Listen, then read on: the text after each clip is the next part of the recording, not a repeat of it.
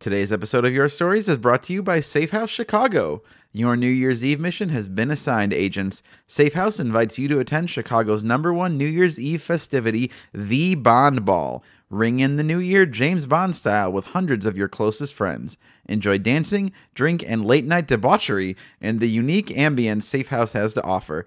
Tickets include live DJ, dance party, late-night food buffet, 2 champagne toasts, and a hosted bar until 1:30 a.m. Purchase your tickets at safehousechicago.com before they sell out, and demand the DJ plays View to a Kill, which is obviously the best James Bond theme.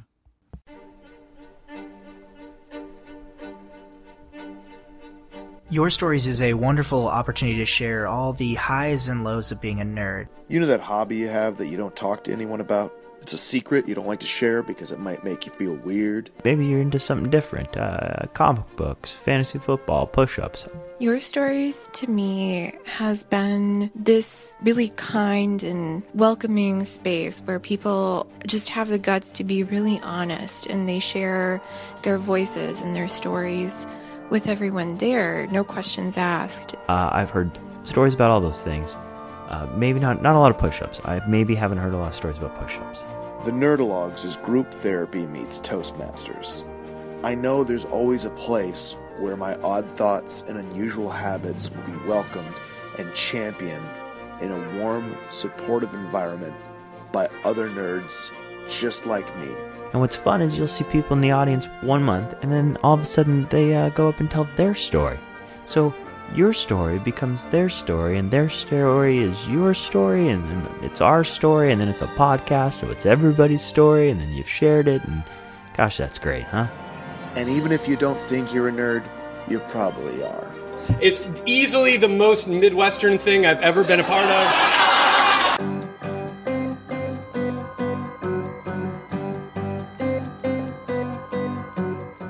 Hey everybody, I'm Eric Arnault, and this is the Nerdalogs Presents Your Stories podcast.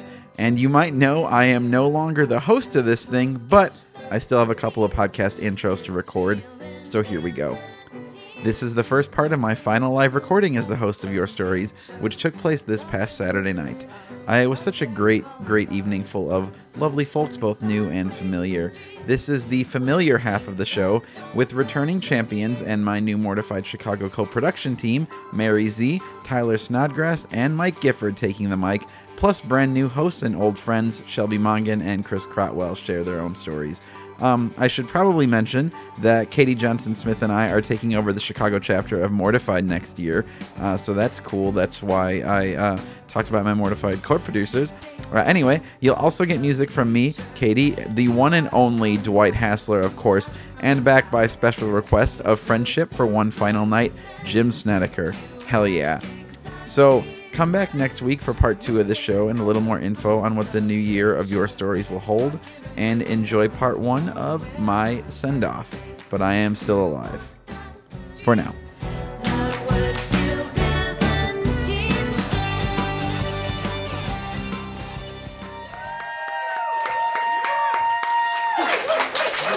Okay, so here's the deal, guys. Tonight, I think tonight's going to be a little on the maudlin side as we go along. But it's important that we all remember that this is a comedy show. So keep that in mind. Is that the sequel to Maud? Yeah. Harold and Maudlin. So the theme tonight, every night is a theme. The theme tonight is passing the torch for obvious reasons. This is the last half of the Nerdalogs Present Your Stories that I will ever host. Wow, harsh. I get 4 introductions and then I'm done forever. So anyway, like I said, theme has to do with fire. This is a comedy show. Here we go. 1, 2, 1, 2, 3, 4. Oh,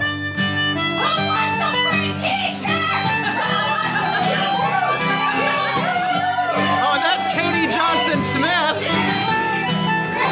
1, 2, 3, 4.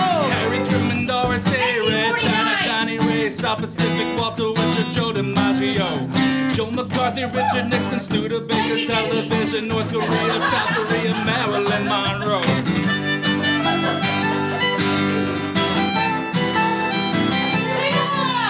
Rosenberg, H-Bomb, Sugar Ray, Bam Boom, John Brando, The King and I, and The Catcher in the Rye, Eisenhower backseat, England's got a new queen. Marciano, Liberatis, and Triana, goodbye. We didn't start the fire.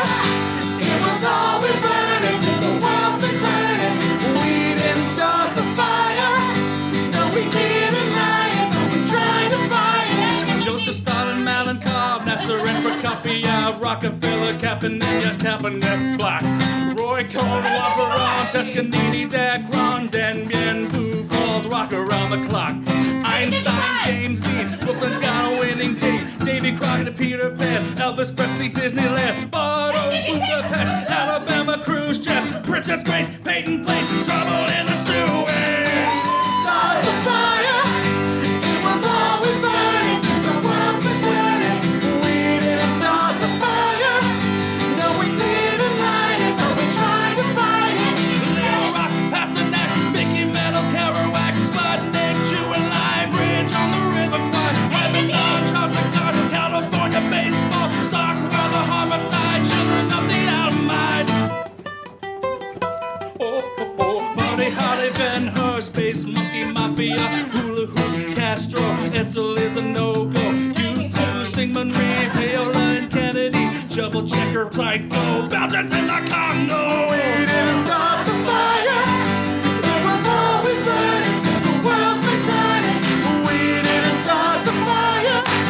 No, we didn't light it, but we tried to fight it. Hemingway, Eichmann, Stranger in a Strange Land, Dylan, Berlin, Bay of Pigs invasion, Lawrence of Arabia, British Beatlemania, Ole Miss, John Glenn, Liston Beats, Patterson, Pope Paul, Malcolm X, British politician sex, JFK, blown away, what else do I have to say? We didn't start the fire. It was always burning since the world's been turning. We didn't start the fire. No, we didn't light it, but we tried to fight it. Birth control, Ho Chi Minh, Richard Nixon, back again, Moonshot, Woodstock, Watergate, punk rock, Reagan, Palestine, terror on the airline, Ayatollahs in Iran, Russians in Afghanistan, Wheel of Fortune, Sally Ride, heavy metal, suicide, foreign debts, AIDS crack, Bernie Getz, hypodermics on the shore, China's under martial law, rock and roll, the Cold Wars, I can't take it anymore. We didn't start the fire. It was always burning since the world's been turning. We didn't start the fire, but when we are gone, it will still burn on and on and on and on and on and on and on and on and on and on and on and on and on and on and on and on.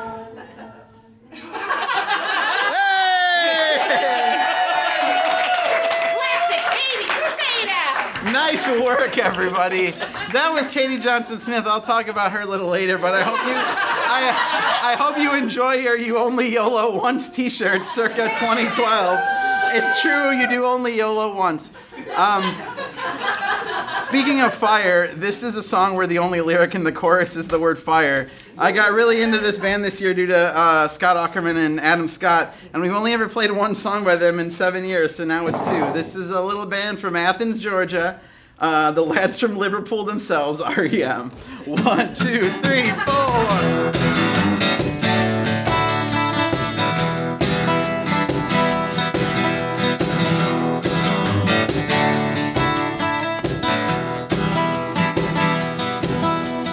This one goes out to the one I love. This one goes out to the one I've left behind. A simple prop to occupy my time. This one goes out to the one I love. Here we go.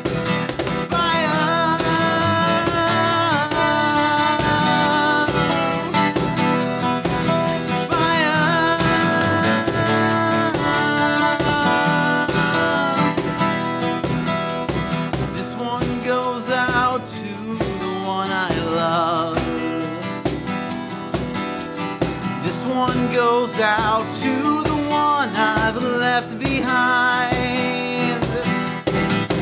A simple prop to occupy my time. This one goes out to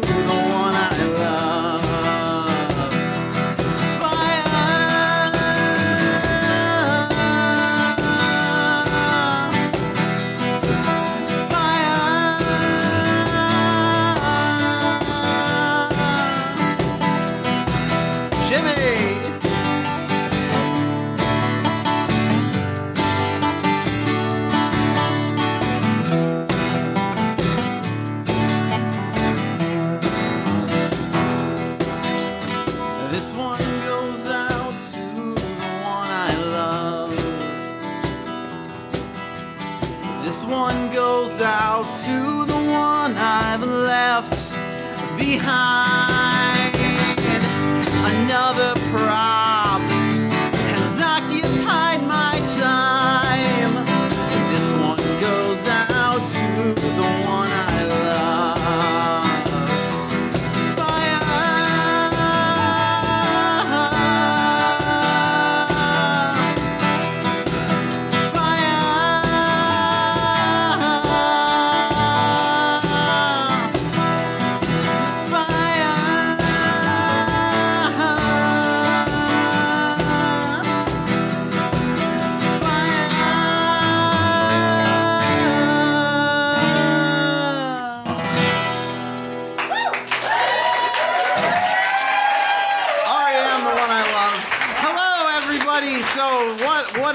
What a night this is. Like I said, I have one half of the show left to host. I'm going to make it really, really great. So you may have seen the news on Facebook.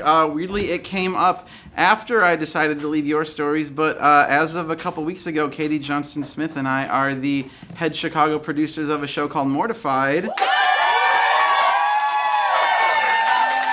is crazy and amazing. And so the three people that I have booked to speak tonight are our associate producers going into this endeavor. They will be helping us find talent and shape stories and entertain a lot of people at Lincoln Hall for years to come. So that's very exciting. And with no further ado,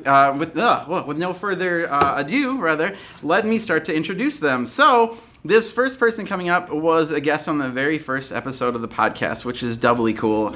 I went to college with her as well, and she has done many memorable appearances on the show, including reciting a song she wrote her best friend in high school from a fake Buffy the Vampire Slayer musical, as well as yelling about safe sex at Demo's Pizza because the PA required that one be very loud for anyone to hear. I like to think that the people munching on some sausage learned a lot about proper condom use that night. So please put your hands together for my friend and longtime performer, Mary Z.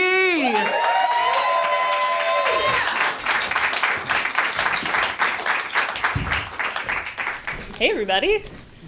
Phil didn't look like the type of person who painted miniature figurines in his spare time.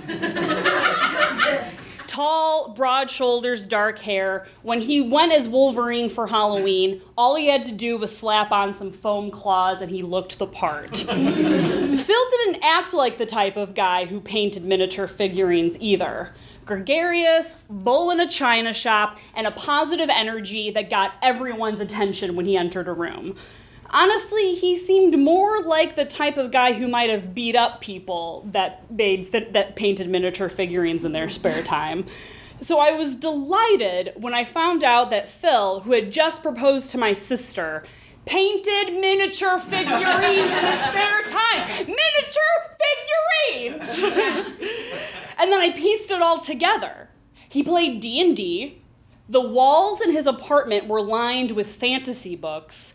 He would play the game Diablo for hours. I mean, he dressed up as Wolverine for Halloween. You see, not only was I getting a new brother-in-law, but he was a nerd, just like me. Finally, I, Mary Z, who has written Buffy musical fan fiction, would finally not be the only nerd in my family anymore. Phil and my sister Ann got married on Labor Day weekend of 2012, and I'll always remember it was Labor Day weekend because it was downtown, and it was the same weekend as International Mr. Leather, which is also downtown. And Phil's family that came in from Pittsburgh got a real Chicago introduction. I was a bridesmaid, and I was so glad to welcome my new nerd brother into my family. The last memory I have of Phil is Christmas morning of that same year, 2012, at my parents' house after the entire family had spent the night Christmas Eve. He was laying on the couch wearing his flannel pajama pants and diving into one of the many new fantasy books my parents had bought him for Christmas. And I don't know if this is a detail I've manufactured since that time, but I swear I remember him looking up from his book and commenting to my sister, his new wife, that his chest felt a little weird. 3 days later, Phil died. If the circumstances of Phil's death were portrayed in a movie, critics would tear it apart for being too dramatic and far-fetched. He literally dropped dead in the middle of a funeral. Now, you all at the Nerdologues audience probably don't feel comfortable laughing at that detail. But I, a comedian who has processed this moment with lots of therapy, sometimes like to make the joke that Phil died as he lived, the center of attention.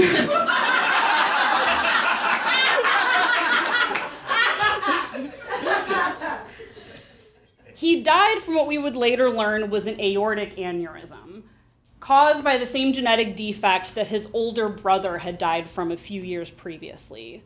The same genetic defect that he had previously tested negative for, but it had been a few years since he had gotten tested for the heart condition, and it was in that weird time in between Christmas and New Year's Eve. He and my sister had just gotten married. He hadn't even had a chance to change her name to be his life insurance beneficiary, and my sister had literally just filed the paperwork to change her last name to his, and I swear I remember him saying that his chest felt a little weird. I was 26 when Phil died. My life completely changed after that. I completely changed. I grew up. A few months after he passed, I moved in with my sister Anne because she needed a roommate to be able to afford her 2-bedroom apartment. We lived in the apartment that she shared with Phil. What was originally supposed to just be living with her for a few months to help her save up some cash turned into 2.5 years of an experience I can only describe as a combination of Gilmore Girls and 6 Feet Under. Ever since that moment, I actually always thought that I would one day love to make a TV show about this experience living with my sister, to tell the story of a creative black sheep younger sister who has to step up and move in with her widowed older sister and see how they navigate this new life together. So you can imagine my dismay when Fuller House premiered on Netflix, which has the exact same fucking premise!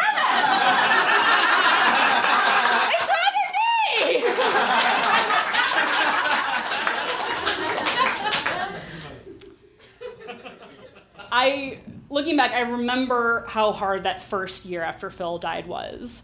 When you lose someone so close and someone so suddenly, you think to yourself, how am I ever going to feel better again? Moreover, how dare I ever feel better again?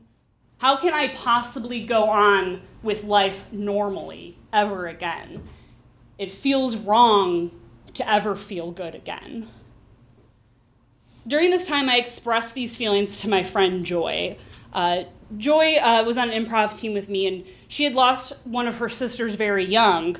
And one night, when we were talking in her car after she was dropping me off after rehearsal one night, she said to me, "Mary, mourning never ends. It transforms." This is the truest, realest advice that anyone ever gave me during that time. You can't carry around that level of pain forever. The feeling of loss doesn't go away, but it gets more contained. The pain fills up less space. Over time, the overt grief you feel is displaced by little moments of remembrance. You honor the ones you've lost by seeing them in the world around you. For instance, when I lived with my sister, every year on Phil's birthday, we would share glasses of Crown Royale and Coke, Phil's favorite drink. And to this day, I can't see a bottle of that whiskey without thinking about him. Every time I walk past the Steelers bar in Wrigleyville, where Phil watched every single football game with other Pittsburgh expats, I think to myself, that's Phil's bar. He loved that bar. And whenever I come to a show like this and I hear a total nerd get up here and get real excited about their niche hobby or pop culture obsession, I think to myself, Phil's the kind of guy who painted miniature figurines in his spare time. Thank you guys so much.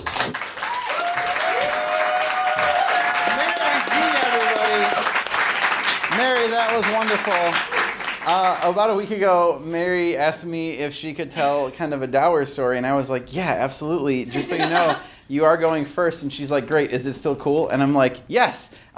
This show is about vulnerability, and it's about, being earnest and raw and open with your emotions. And thank you for sharing that and starting us off down a wonderful path tonight. Mary Z, everybody.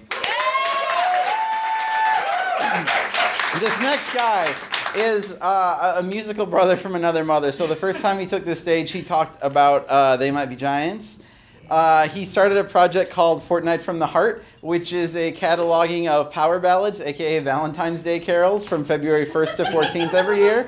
Because, rockers need love too, y'all. And sometimes we just gotta talk about poison. We just gotta. Tyler co-runs a very successful show called We Still Like You. And he is going to come up right now and be great. Please welcome Tyler Snodgrass, everybody. Oh, you're over here. Hi. It's We Still Like You. Right? We Still Like You. On you. Okay. Yeah, We Still Like You. We Still Like You. You nailed it. You're over, Eric. Cool. Hello. The theme of passing the torch is really not connected to this story, but it is the first story that I thought of. So maybe you'll find a way it's connected because it feels connected. Anyway, we'll just get... Okay, so... I am from southwest Missouri in an area called the Ozarks, which explains the bolo tie. I think it is not just a Jason Bateman vehicle. It is a place where people live and breathe and go to water parks on vacation. Like this guy. So I'm not only Ozarkian, but I'm also a little trashy, which is why this bolo tie is glued back together. You can take a closer look in a minute if you want. And I wouldn't say that I grew up like poor. Both my parents were public school teachers, so we were fine. But trash is more of like an attitude, right? That you have. You know what I mean? It's like if you find a flooded cave, you go swimming in it. You know what I mean? Like, because you've been in enough above ground pools, right? So. I moved to Chicago about 5.5 years ago to do comedy, and I do stand-up primarily. And if you don't know, when you've done stand-up in Chicago for long enough, the only way that you can feel good about yourself is if you go to a shittier town to do stand-up. Just like a couple times a year, right? So that meant I was going to go back to Missouri and visit my hometown and some neighboring towns. And so I brought a couple buddies with me, my buddy Mike and my buddy Nikki. And we hit the road, just doing shows in a couple other towns on the way down to Springfield, Missouri, where I'm from. Now, I lived about 45 minutes north of a town you might have heard of called Branson, Missouri. Yeah, the plastic mecca, right? It is Vegas for retired Baptists, basically, is what it is. If you are totally unfamiliar, I can put it like this. There are no casinos, but there is a half-size replica of the Titanic that is also a restaurant. Prostitution is not legal, but we have at least one Ripley's Believe It or Not wax museums, okay? So that's what we're dealing with. There is a really, truly great part of Branson, Missouri, which is a theme park called Silver Dollar City. Hell yeah, which I went to a lot as a kid. And it is, honest to goodness, a world-class theme park. It is set in the 1880s, which is very specific, and all of their rides have to deal with being in the 1880s. So they're all like train-based. They're like about like steam-powered stuff or whatever. They really gloss over slavery, but whatever. It's still great. It's great. They got glass blowers. They got blacksmiths. It's amazing. So I take my friends who are from Chicago to this place because it's going to blow their fucking dicks off, right? This place, it's going to be amazing. And they love it because you can't not. The rides are so good. We go in the springtime. There's no lines. We have the best time. So that's Missouri. Our next stop is in Tulsa, Oklahoma, a city that I've never been to and hopefully will not again. I was like, I've never been to Tulsa, and then I realized why pretty quickly. We did this show in Tulsa at an attempt at a comedy club, and God bless them for trying, but really nobody came to this show. The only people who came to the 2 shows, and the first one was canceled because nobody came. The only people who came to the second of the 2 shows were friends of the host. So like the local MC. And the local MC was this gal named Kristen, who was very nice to us, but very racist on stage. So not a fan, if I'm being honest. Yeah, a lot of cheap, not very great jokes. So, but she's kind of our, she's our Sherpa through Tulsa. So we've got to kind of hang out with her. And she's brought some friends, one of whom is real cute. She's a real cute lady. And my friend Mike is like, I like this lady. This girl is wearing a lot of like black and white makeup, right? She's very made up, and it really works for her. And Mike turns out is really into that. So he's like, wherever she's going, I want to follow that. I'm like, all right, we'll follow Kmart Harley Quinn around if that's what you.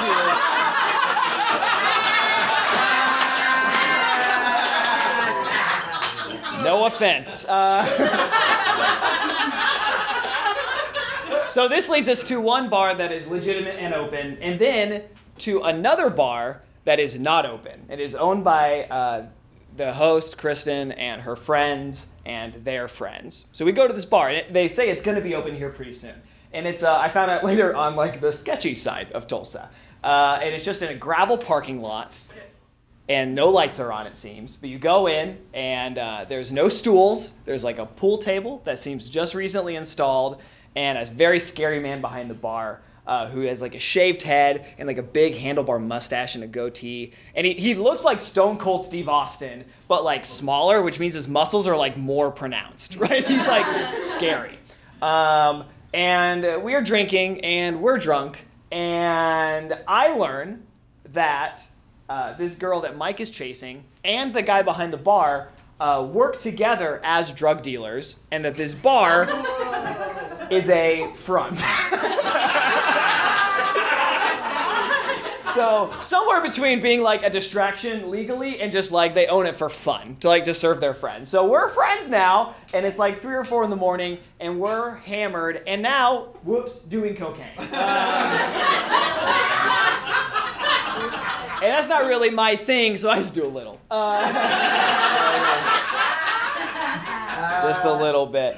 And I get just kind of this weird feeling that I've overstayed my welcome at some point. I'm like, we should get out of here. But Mike is still kind of flirting with this girl. And everybody seems to be having a good time. Of course, we're all very hammered.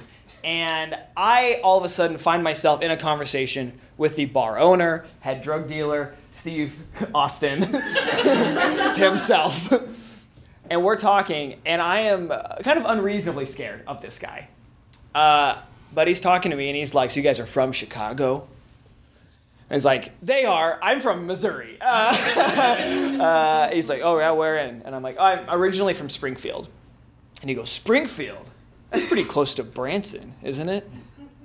And I'm like, yes, it is. And he goes, yeah, I've been to Branson. Hey, you ever go to a place called Silver Dollar City? And I'm getting excited, and I'm like, yes, we actually were there literally yesterday. And he goes, I fucking love that place. And I'm like, yeah, it's the best. And then he says, he's probably in his mid-40s only, but he says this, he goes, I got season passes.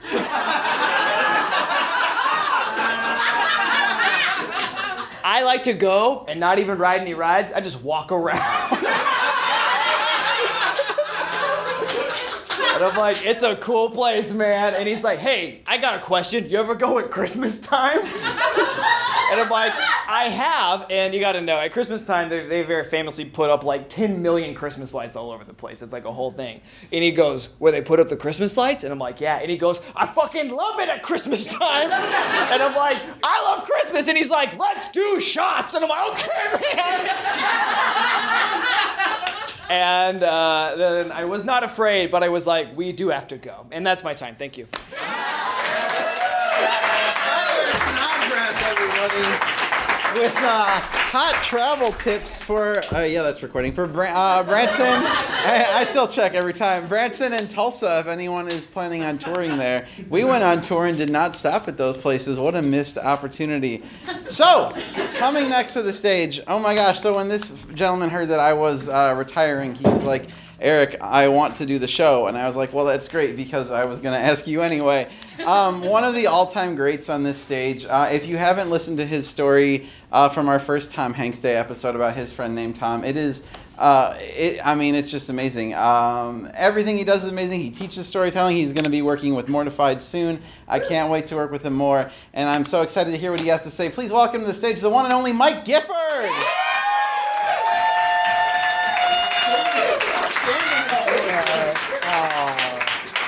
Oh boy, I wish I could stand up that fast. So anyway, I'm an old gay man, everything could drop out. So, okay. So this is Eric's last Nerdlogs as producer, and yet he's still dressed like a guy who owns a white van with no windows.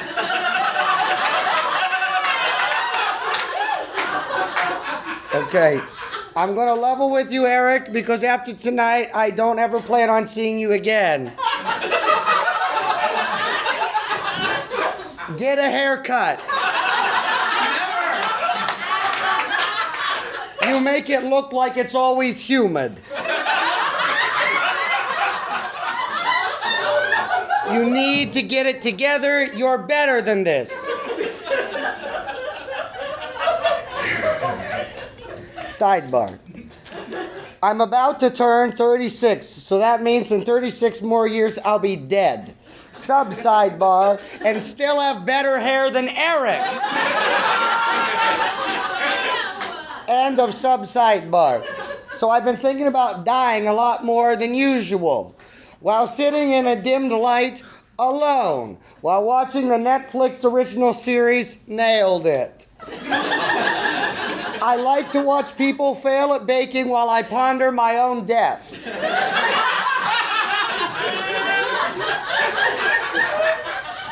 An old buddy of mine just got diagnosed this week with terminal pancreatic cancer. This is real, and he has weeks to live. And I thought to myself privately, how lucky. I mean, being told you have weeks to live is the next best thing to dying in your sleep. It's virtually no inconvenience. Fantastic. I get to do everything I want to do and then die. We clearly have different dreams.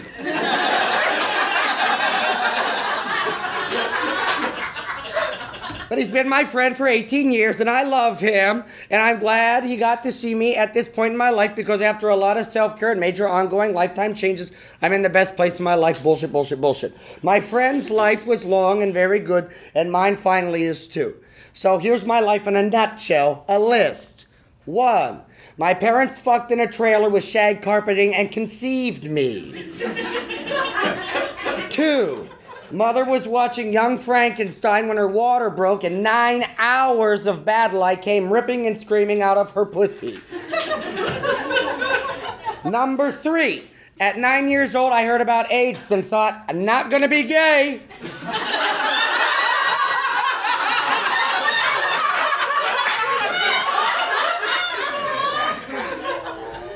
Number 4, so I became an employee of the Republican Party.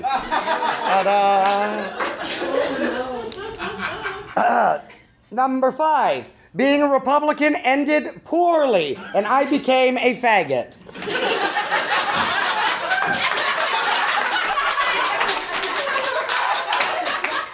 Number 6, moved to Chicago and everything worked out. No, you're stupid. Number 7, I had some highs and lows, and then I worked it out. Now what you ask? Well, fuck, who cares? Plans don't work out because tomorrow isn't real until it happens, so you better make sure you enjoy today. Your choice, not my problem. And yes, I have an accent if you feel the need to tell me after the show. Now I've saved us both the trouble of us having to talk.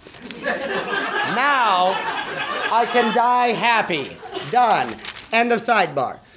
My stylist's name is Paige. She is amazing. Let me help her help you. Kevin did it, and look how good he looks now.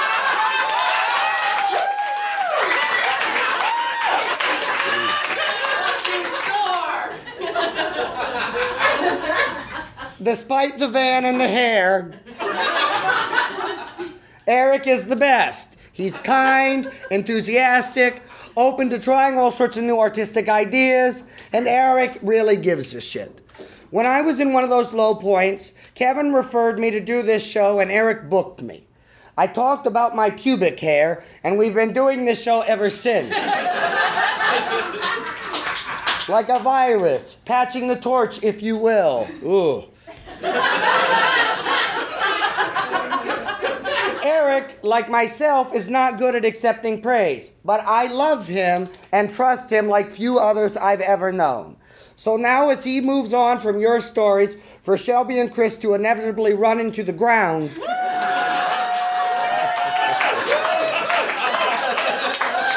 we can all reflect now and say quietly to ourselves, we saw that coming.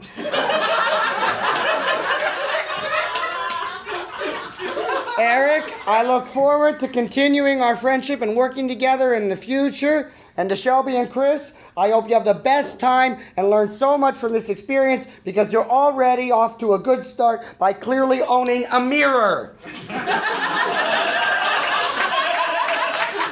Thank you.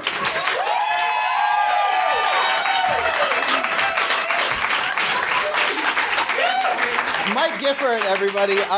Never getting the haircut, but thank you, Mike. That was lovely and made me feel stuff. It's very fitting that Mike is the last kind of average introduction that I'll ever do for your stories, because now this is the one-time only introduction to the people who are replacing me. I can't think of two more perfect people, which is funny because I didn't think of it. To be honest, Logan Dean thought of it when we were generating a list of people to take my spot. And everyone on the list was a fucking comedian. And, like, guys, I understand. Like, we're all performers. We all do bits. Haha, we're great. Logan's point was that maybe the show is better if it's not about performers. Maybe the show is better if it's about real people. And independently of knowing that, Chris and Shelby came to the very same conclusion. Shelby Mongan is an example of... She was the first person we met through Nerdologues who I think really embraced us and really felt akin to what we were doing and loved it. And that meant so much at a time when Kevin and I were setting up tables in Rosemont at the Chicago Comic-Con doing sketches of whatever people asked us to draw, even though neither of us can draw. That was Nerdologues circa 2012, and Shelby was there for us. Also in 2012, Chris Crotwell told, I think, the first story on this podcast that made me realize that maybe people who weren't our friends would want to hear this podcast. It's an amazing story about being related to the little people who are on AMC show about TLC show about little people, and how he wanted to go to a Comic-Con dressed as Chewbacca, and they would be similarly like scaled Ewoks to him. It's a wonderful story, and I recommend everyone goes in the archive and listen to it. I could say more about their personal relationship as it developed through the show, but I'm saving that for my story, because in a great cruel twist, I'm making them introduce me at the end of the show. But for the last time ever, and for the first time ever, and taking over the show as of this moment, please put it together for Shelby Mongan and Chris Crotwell.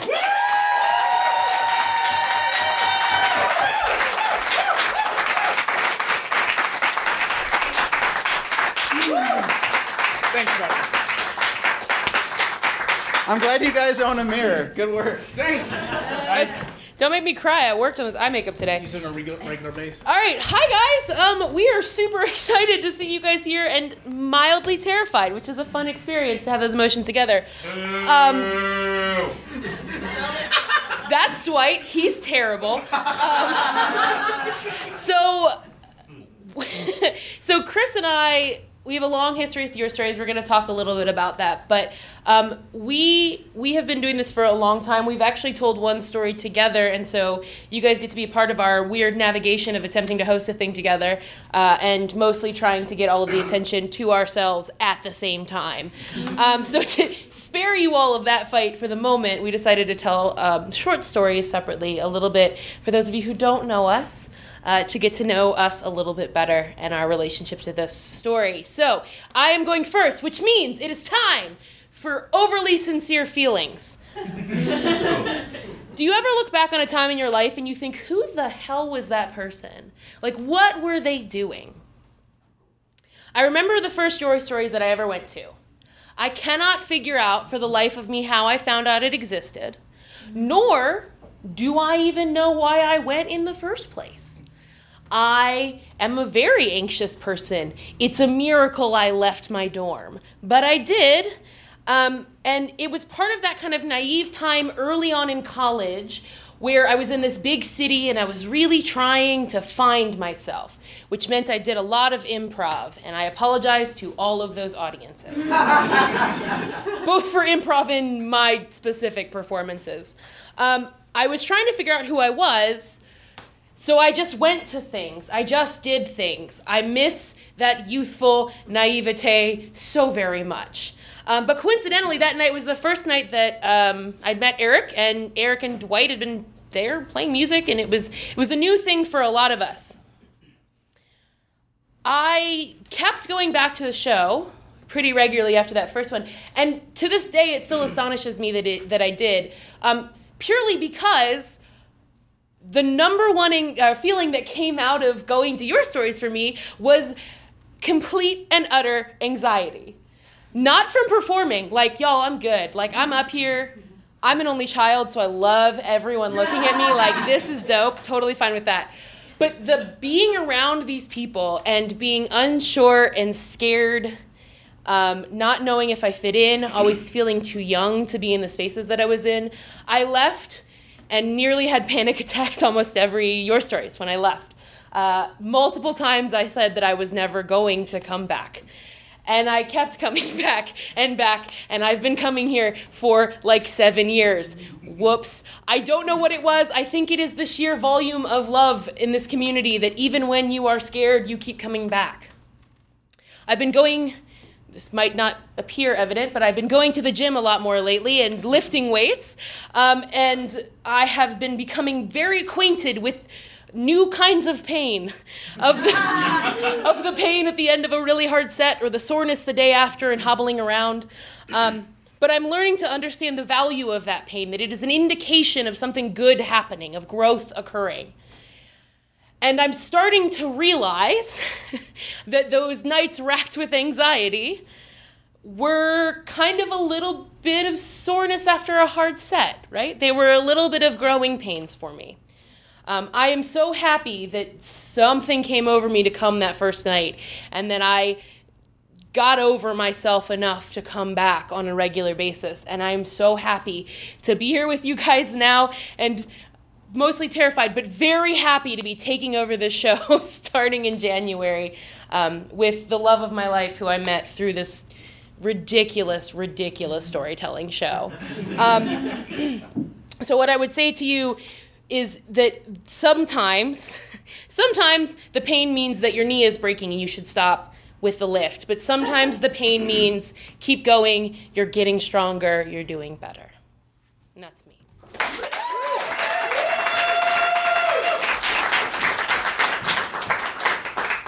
All right. You sit there. It was an awkward decision I made, but now you're stuck with it. Didn't plan that, but I would like a full beer. I'm a cool dad. I'm not mad. When I moved to Chicago, I knew 2 people. And honestly, that is probably the only reason that I am here instead of anywhere else in the world that is not fucking Tuscaloosa, Alabama.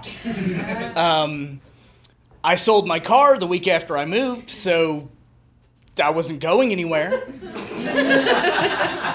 And I turned that money into a computer and a futon, and the reason I bought the futon is because when I had enough space to buy a bed, I'd already have a couch. which was a combination of completely unreasonable optimism and incredible naivete. Because I slept on that futon for 4 fucking years. So, uncomfortable bed. After a while, I found myself sitting in a robe, unemployed, with my roommate Chris Geiger, mainlining Trailer Park Boys, and starting to ask myself what exactly I was doing up here. I'd done something for sure, but I had no damn idea what I was doing.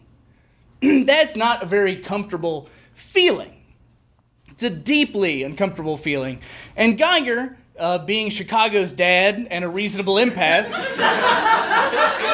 looked at me and said, I think Chris needs something. And he looked at me one day and he said, hey, you should come tell a story at this show that we do. It's called Your Stories. And I thought about it and I was like, I'm not doing anything, sure. And it wasn't the kind of thing that I had ever done before.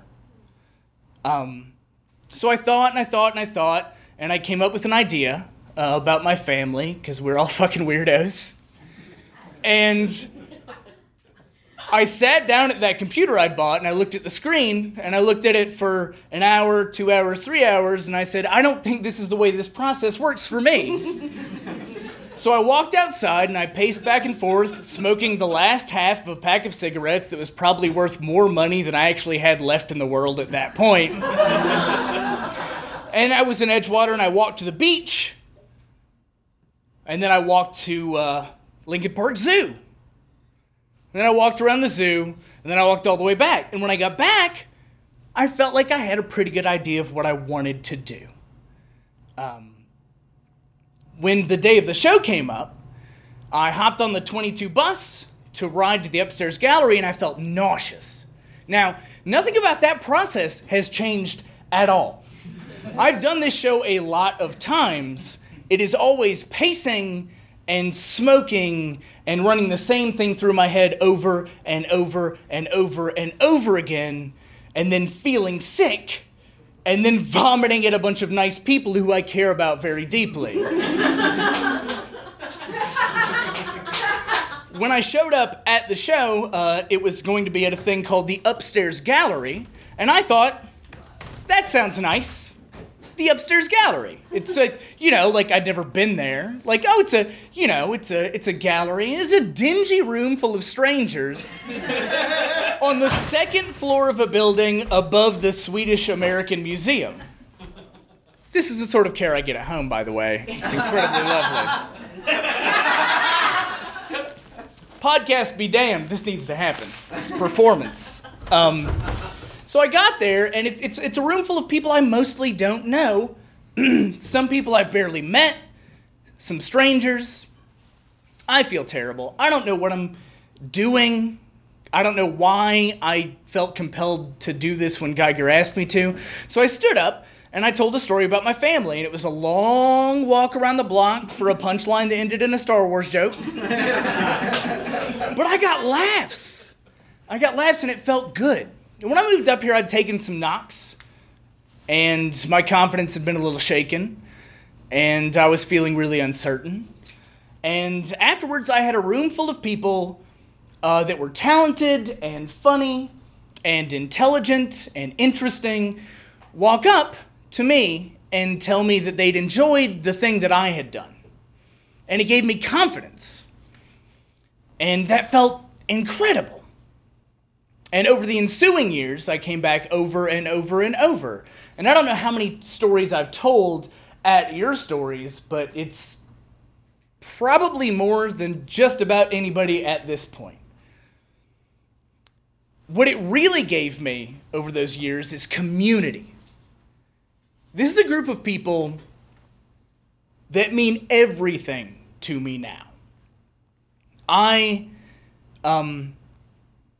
only knew 2 people. And then I had community. And community is what makes experiences possible. Community is what enables you to connect and stretch yourself and reach out and do things that you might not have done or would never have been able to do. At 32, I started playing Magic the Gathering for the first time and joined a league because of your stories. It's not a huge accomplishment, but I enjoy it immensely. I will be married in less than a year because of your stories.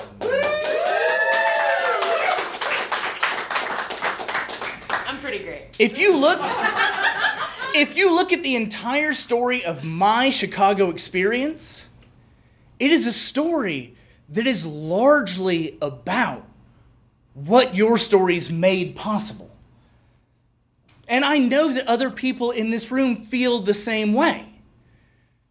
What your stories did for me is that it connected me with a group of incredible, like-minded, lovely, supportive, beautiful people. And everything I've done since then, in this city, I can connect back to the moment that Chris Geiger asked me if I wanted to tell a story here. And the beating heart of the Your Stories experience across that entire timeline is the energy and warmth and goofiness and earnestness that Eric Garneau brings to this. He has been, from day one, this glowing embodiment of the ethos of the event that lets a group of people be vulnerable and honest and genuine with each other on stage. And the connections that have happened because of that, I owe an enormous debt to. I will never be able to repay Eric for making it possible for me to call Chicago a home, and now I do. This is my home, and it's home because of the people I met, because I was willing to stand on this stage and try to get a laugh. And I'll never be able to say thank you enough, and all that I can say is that it is my sincerest wish that Shelby and I make it possible for someone else to walk onto a stage feeling sick. Not knowing where the fuck they are or what they are doing. Feeling lost. And leave with a community. Because that is what makes your stories possible.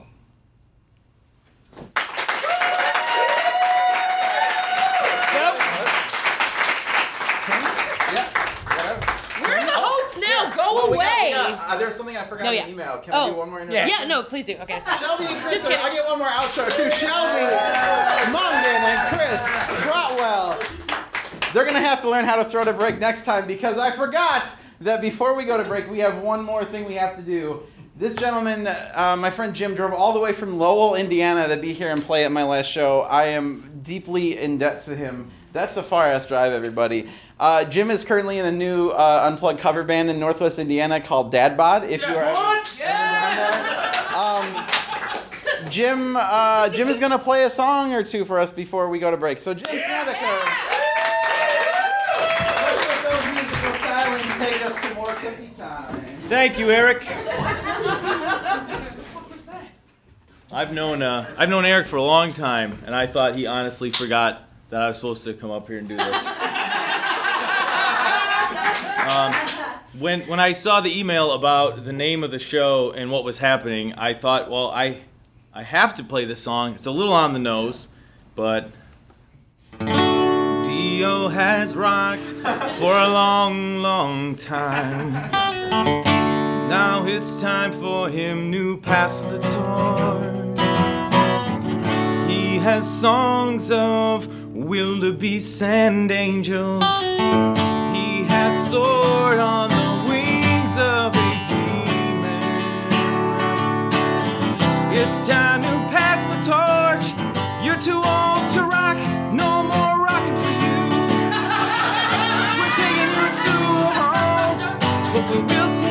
about you, and we will make sure that you're very well taken care of. You'll tell us the secrets that you've learned. Fuck, your sauce will mix with ours, and we'll make a good goulash, baby. Dio, time to go.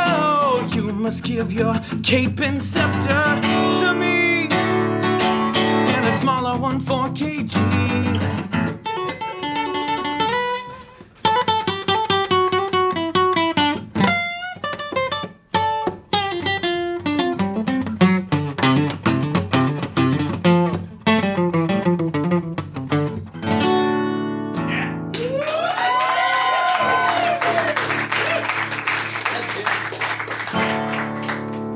This next song it's just one of my favorite rock songs, and if it was good enough to send off David Letterman, it's almost half as good enough to send off Eric.